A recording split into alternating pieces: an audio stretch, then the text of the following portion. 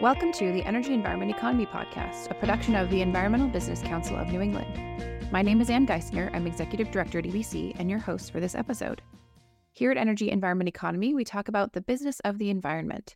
From wetland science to air quality, grid modernization to green infrastructure, the list goes on. We are back from our winter break and ready to roll. As a kickoff to the great things to come in 2024, we're pulling together a three-part series that highlights the winners of EBC's annual Ascending Leader Award.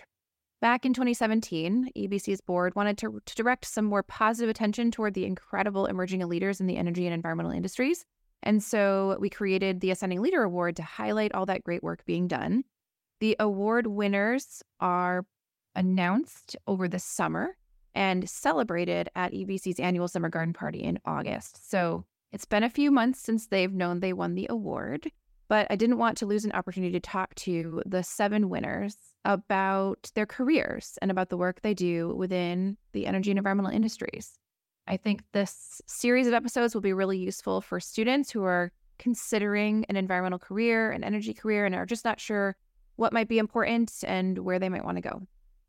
So today, part 1, I'm talking with Brian Drollette, Senior Managing Scientist and Environmental Forensic Scientist with Ramboll, and April Doroski, Water Resources and Climate Resilient Specialist with Fuss & O'Neill, and she is a friend of the pod. She was actually featured on an episode sort of in the beginning, episode 8 on wonderful wetlands. We'll link to that in the show notes, but it's great to have April back on the podcast. Welcome to you both. Hi, Ed. Thanks for having us. The idea for this episode is to talk a little bit more about how making industry connections has played a role in both of your careers. But I think to get started, let's just learn a little bit more about how you got to where you are today. So since April had to be in a whole episode last time, I will start with Brian. Brian, how did you get to where you are today? Sure, Ann. Thanks for having me and for the EBC with the Ascending Leader Award and hosting the podcast. So I'm an environmental scientist with Ramboll. I've been at Ramboll for almost a year now. I made a move from my prior company where I was there for about 5 years doing the same kind of work. I live in Plattsburgh, New York, which is right across Lake Champlain from the Burlington, Vermont area. And I work full-time from home. That was a pandemic-related move, but my Ramboll home office is in Westford, Massachusetts.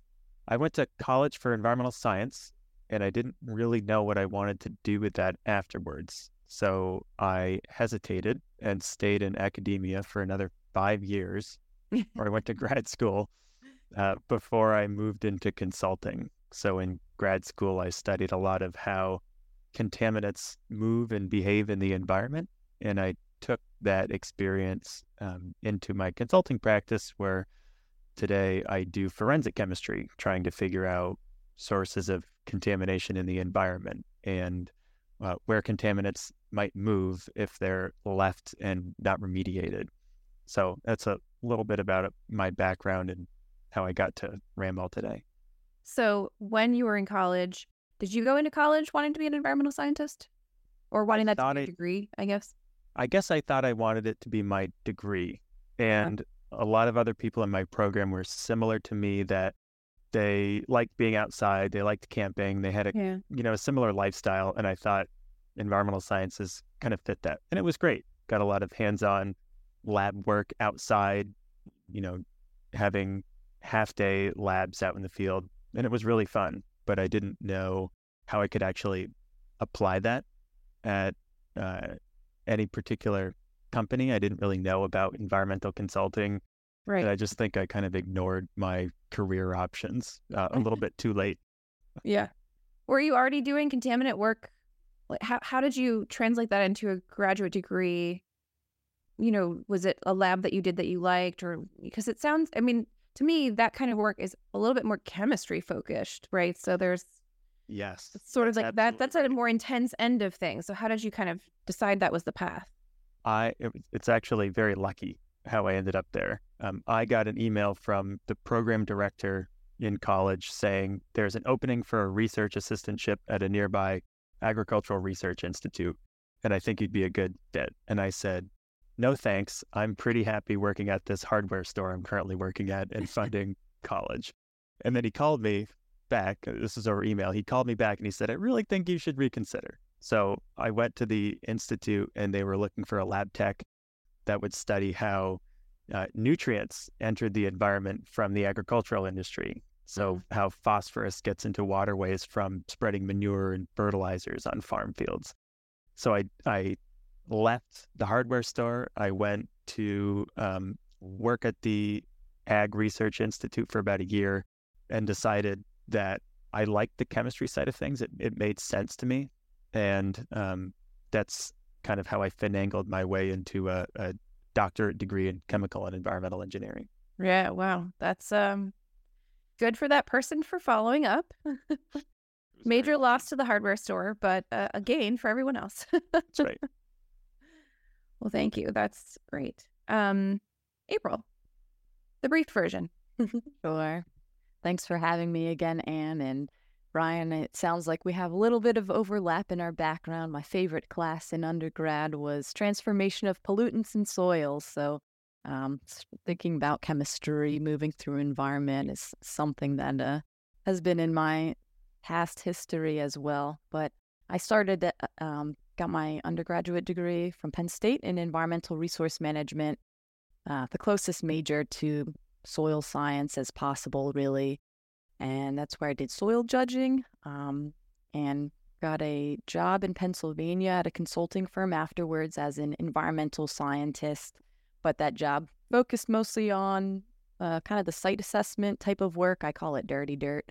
Did groundwater sampling at gas stations and said to myself, oh boy, did I work so hard in school to just pump water into 33 mil vials for my job. So decided to look into school again because I really enjoyed the wetlands work, and went back to get my master's from UConn in researching wetlands, and I've been working in consulting after that since in the New England area, and am working with Fuss and O'Neill as a climate resilience and water resources specialist, working mostly on ecological restoration and climate resilience projects, which, never thought that would be the main project type that I could work on. But all of the media attention and people being more interested in climate change has really opened a lot more funding avenues. So it really makes the work a lot more meaningful. And if I am not mistaken, you have a particular love for dam removals and like dam related work. I do love dam removals.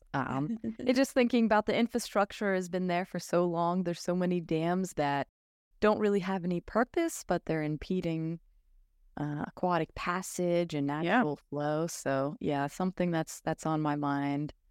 So you both were coming out of school with degrees somewhat environmentally related, and did you know what networking was or what it was to make connections in an industry or the importance? What was your sort of perception of that? April? I think that my perception was based on going on business trips with my dad. He would have these trips and I would see him networking and know that it existed. And that was probably, as a kid, that was how I saw what networking was. But I probably didn't feel super comfortable with it myself, but knew that it was an important part. Association, or was it sort of like, ooh, that seems intense? It was maybe like, oh, I'm going to have to do that when I grow up. Oh, boy. Got it. Yeah. What about you, Brian? Sounds like you were had to be goaded into taking a job. So yeah, when I was in school, I think my perception of networking was almost like the word networking almost seemed like a ploy to me for trying to get in front of a group of people and get something that you want, like a job. And I think my early networking career, that's probably how I treated it. I went to those early career networking events with this mindset of, I need to find specific people so I can find this specific job. And I didn't go for fun because it wasn't fun the way that I had thought of it. Very transactional, right? Very transactional. Like I have this goal. I'm going to this event. I'm supposed to meet 3 people, and I want to meet this person because they might have a job or whatever. Yeah. And sometimes those transactional goals are good, when you need to force yourself to go to a network event and, you have a goal of talking to 5 people or whatever. But if you're, I don't think you'll ever get any fun out of that if you just focus on the transaction piece of it. I was just going to say, I saw it the same way starting out as well. Just very transactional and more of a burden or just something I had to do instead of just taking and seeing the positives and more fun side of networking. And I should probably mention that for EBC, ascending professionals are within 10 years of joining the industry. So both April and Brian are within that time frame. So, you've had, I think, Brian, are you at like 9 years-ish since your PhD? Depends on, no, 6-ish, 7-ish. Oh, 6-ish. Okay, yeah. And April around the same? 8 years now in consulting. Okay. Yeah, so you've had a lot of time now within the industry, and have you had mentors or people within the various offices that you worked in sort of kind of say you have to do more networking, like you need to meet people and kind of push you toward that? Or has it been sort of like self-motivated? Well, I think I had a couple of mentors early on who recommended going to networking events, but doing so in a more low pressure type of mindset. Just go and have a drink and talk to people. And if you do that regularly at the same type of events, you'll come across the same people over and over again. You'll start to, be acquaintances with them, or maybe even kind of professional friends. And over time, it starts to get easier and starts to get fun. So there were a couple of people early on who pushed me to do it from a low pressure type of mindset. What about you, April? Yeah, I think, it was because my dad took us and my siblings and mom on these business trips of his, like that part of networking was always in the conversation. Say my dad is pretty much my career coach. So I run a lot of things by him and talk about my career advancement with him.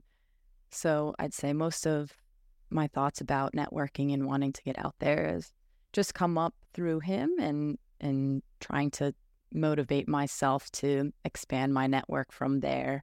But I've definitely met mentors and people along the way that I know might be at certain events. So I try and go there and meet the people they know, and then things happen a lot more naturally and a lot more easily in that way. Do you remember the first time that you went to an event specifically to network? Do you remember how you felt there? One event comes to my mind, and it was meeting with a client, and I'm like certain I was just entirely awkward, and I like was thinking, oh boy, what am I supposed to say to them in this very casual situation? So it was certainly a work in progress, and I'd say still is. Yeah. What about you, Brian? Do you remember? I don't think I remember the very first one. It was probably sometime in college, and it was probably very awkward, so much so that I blocked it out of my mind.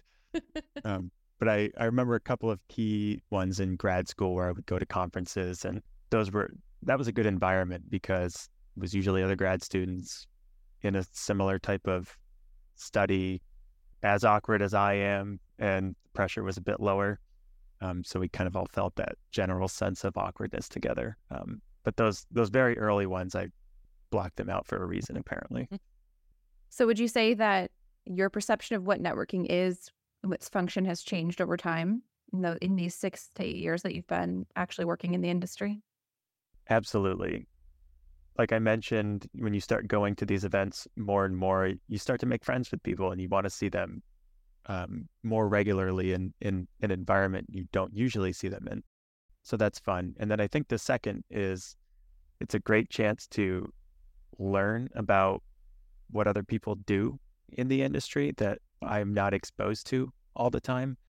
I'm the serial question asker when I'm in a networking environment, trying to figure out who people are and what they do and see if that can be useful to me or them later on down the road. So from a learning perspective, I really enjoy networking now, and that's changed since my early days.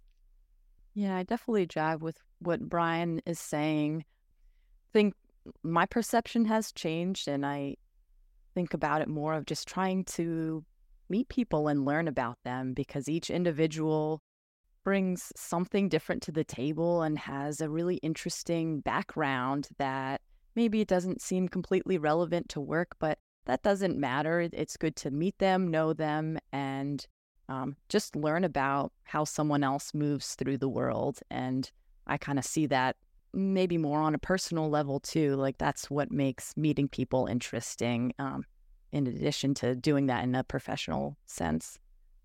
Yeah. So you're both ascending professionals. You both work for firms that are members of EBC, and you're sort of both in the EBC community. So clearly you've both kind of found a place within our membership association, which is what EBC is.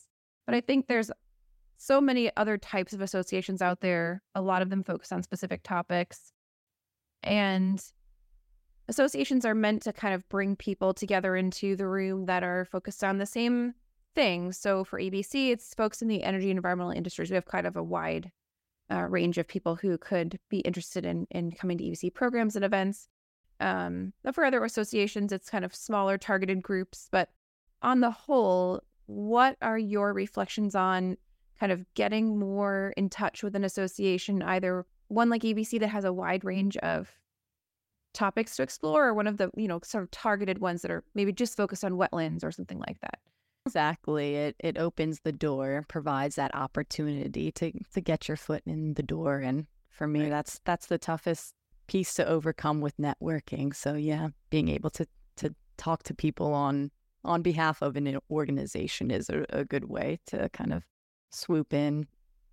What about you, Brian? I know you're involved with EBC's Emerging Contaminants Working Group. By other associations, just reflections on your time with them and with EBC.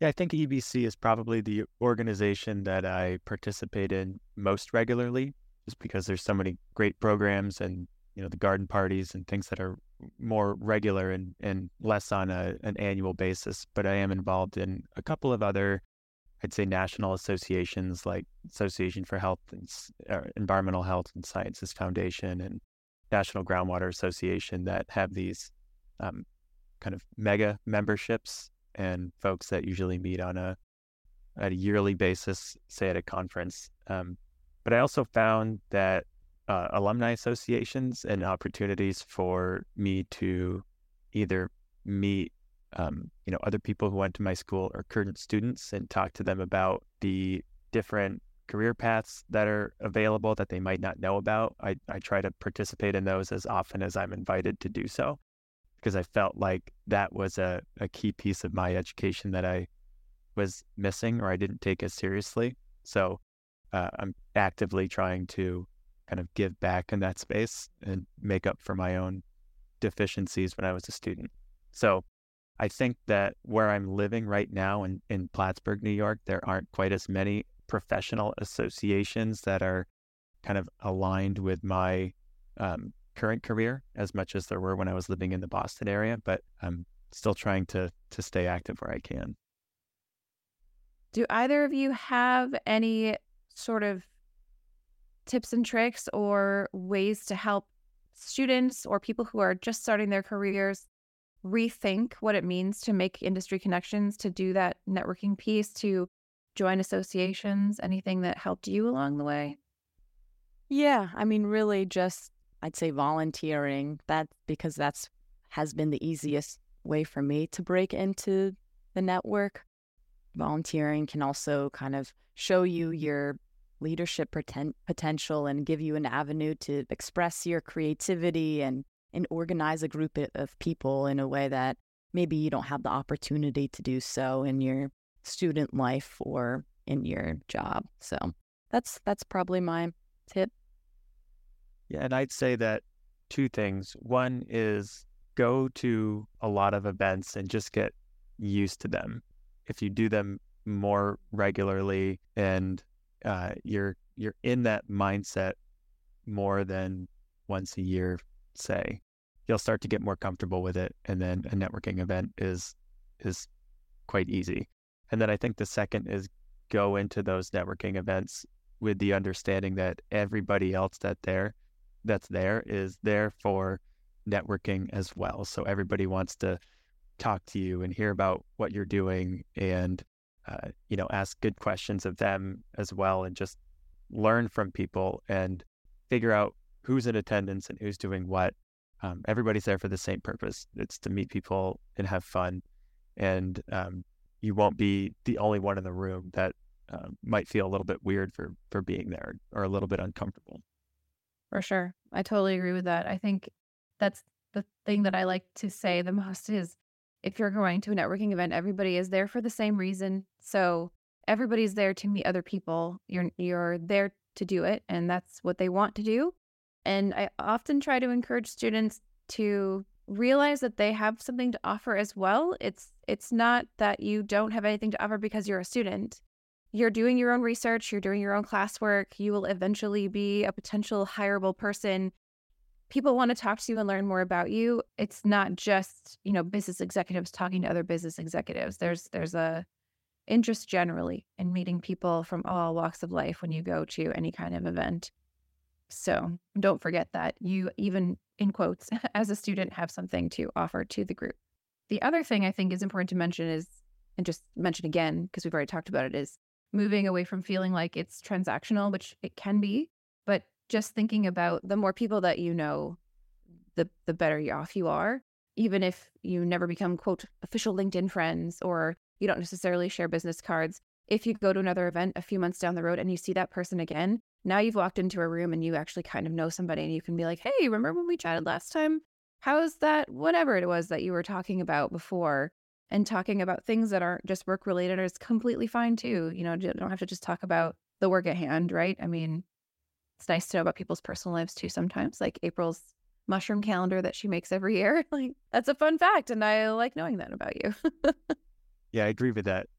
Getting away from the transactional side of things, getting more personal. People like interactions like that, especially with folks that they don't see too regularly. So that's certainly how I try to see networking events now from that lens. Yeah, the piece I think about is just be curious. You can be curious about who they are, their hobbies, their work. If there's something you're curious about and you have that conversation, it'll be a lot easier to move through the networking event that way. Yeah, and if you've already met them and you see on LinkedIn, for example, that they're doing something new, or maybe they moved companies and you have an interest in it, you already have that connection under your belt to send them a quick message and say, oh, hey, I see you're working at, this company now. I'd love to pick your brain and hear more about it. You can go back to that original meeting and say, I met you at the EBC Summer Garden Party and we hit it off. Love to chat more and hear what's new. So there's long-term benefits to kind of connecting with people more socially like that as well. Maybe what we can close on is that when you're in a consulting role and other roles too, you never know what project you're going to be working on where there are project partners, and you never know that the other people might be people you've met at an event, or the person that hires you 5 years down the road could be somebody that you met at an event and kind of maintained sort of some conversation here and there over the years, but now they kind of know you, and when you apply for that job, you kind of rise up out of the pile because they've already met you and know you.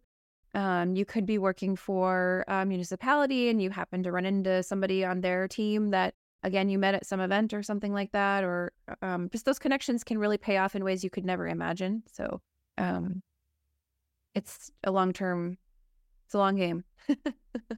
Yeah, and to piggyback off of that, I always think that it's obvious, but it's important to respect everyone. Just because someone might just be a student or earlier in their career, well, they might be the one hiring you in your future. You never know where you're going to run into people, and just because they might be different than you doesn't mean that you're better than them and don't deserve to, have that conversation. So kind of, going back to the curiosity, no matter who they are, channeling that curiosity and being respectful in any situation, because you never know where you will run into people again. Very true. And a very good place to stop, remembering to be kind and curious in all your interactions. So a final question, which I ask everybody who comes onto the podcast. Brian, what is capturing your attention this week? It can be anything at all. It does not have to be related to this conversation or to work or anything like that. Well, the holidays are coming up next week, and my 6-year-old son Oliver and my 3-year-old daughter Lillian are quite excited for a hopeful visit from Santa Claus. Yeah. So my attention keeps getting pulled away from all of my end of year work to them. Yeah. And I don't know if this is school feeding them candy all day or if it's the holiday spirit, but home life has been crazy this past week, and it's fun. Looking forward to some quality time off. With 6 and 3, they are now very aware of what Christmas is, right? Like your 6-year-old definitely knows exactly what's about to happen and is very excited. I imagine the 3-year-old is kind of catching on. Yeah, she's a little scared of Santa Claus hopefully visiting the house at night and her not knowing that, he might be there. Same thing with the tooth fairy. When my 6-year-old lost his first tooth, Lillian was quite concerned that a fairy was going to break into our house that night. But it's a fun time right now. Yeah. All right. My son's 4.5, and he is very excited about Christmas and what's about to happen and all the presents and everything. So it's kind of fun to see him like really know what it means to be the holiday season and all the different activities that we do and stuff. So it's special. It's fun. Yeah. What about you, April? What's capturing your attention this week? Well, first off, I'll say those are great ages to celebrate the holiday. Having kids those ages makes it really fun. Capturing my attention this week is all the rain that we just got over the past couple of days. It was over 2 inches out here in Western Massachusetts. And there are 2 things that come to mind. One, that could have been multiple feet of snow, and I'm excited to go skiing and snowboarding. So I keep thinking about that. Yeah, some of the ski resorts closed because the rain melted all of the snow that they had made. So sad. So, yeah, New England skiing is not long for this world. Yeah, there's a lot of potential. That could have been a ton of snow, but unfortunately, just rain. And so a ton of communities are experiencing flooding, which is kind of at the root of a lot of the work that I do, kind of bringing it back to the capacity of the infrastructure of dams and culverts. And a lot of the infrastructure is just getting older, and I can't help but walk around and think about, oh man, it'd be great if they could take that dam out. Yeah. So yeah, that's what's been on my mind. Well, let's hope the infrastructure money continues to improve infrastructure across the region, helps make us a little bit more resilient, especially against things like flooding, which are clearly going to be more and more and more intense events for New England in general. So did you get rain in Plattsburgh? Was it up there too? Oh yeah, we got quite a bit of rain, a couple of inches. We live right on Lake Champlain, and the water level is coming up and up and up. So in the deep freeze of winter, with the water level as high as it is, the issues from ice are going to be very interesting. Okay, got it. Well, thank you both for joining today and giving your thoughts on, making those connections in your work life. And congratulations to you both for being Ascending Leader Award winners. I appreciate that you gave us this time. It's been, about 5 months since you won the award. So hopefully you've gotten a lot of accolades from your people in your office, and feel really good about, yourselves and the work that you've done. So congratulations again. Thank you, Anne, and thank you for having us. Yeah, thanks, Anne. It's been great. And a very happy New Year to you both. Likewise. Thanks, Anne. Happy New Year. I hope you enjoyed today's episode with April and Brian. Developing a network of connections will always be helpful no matter what happens in your career, or even in your life for that matter. Building up the roster of people you know in any industry will help you in ways you could never have foreseen. And EBC is always happy to have students join in programming. Just get in touch with us. Most of the time, we're happy to welcome students to our programs free of charge, and they are excellent opportunities to network and meet people in the energy and environmental industries. You'll find links from the discussion in the show notes, as well as a link back to our website, ebcne.org. And please rate, and review. Let us know what you think about the podcast. Any interaction that you have helps get the word out more widely to more people. Next week, we're going to continue this series of interviews with Ascending Leader Award winners and focus on the positive environmental impact that the professionals in this industry have every day.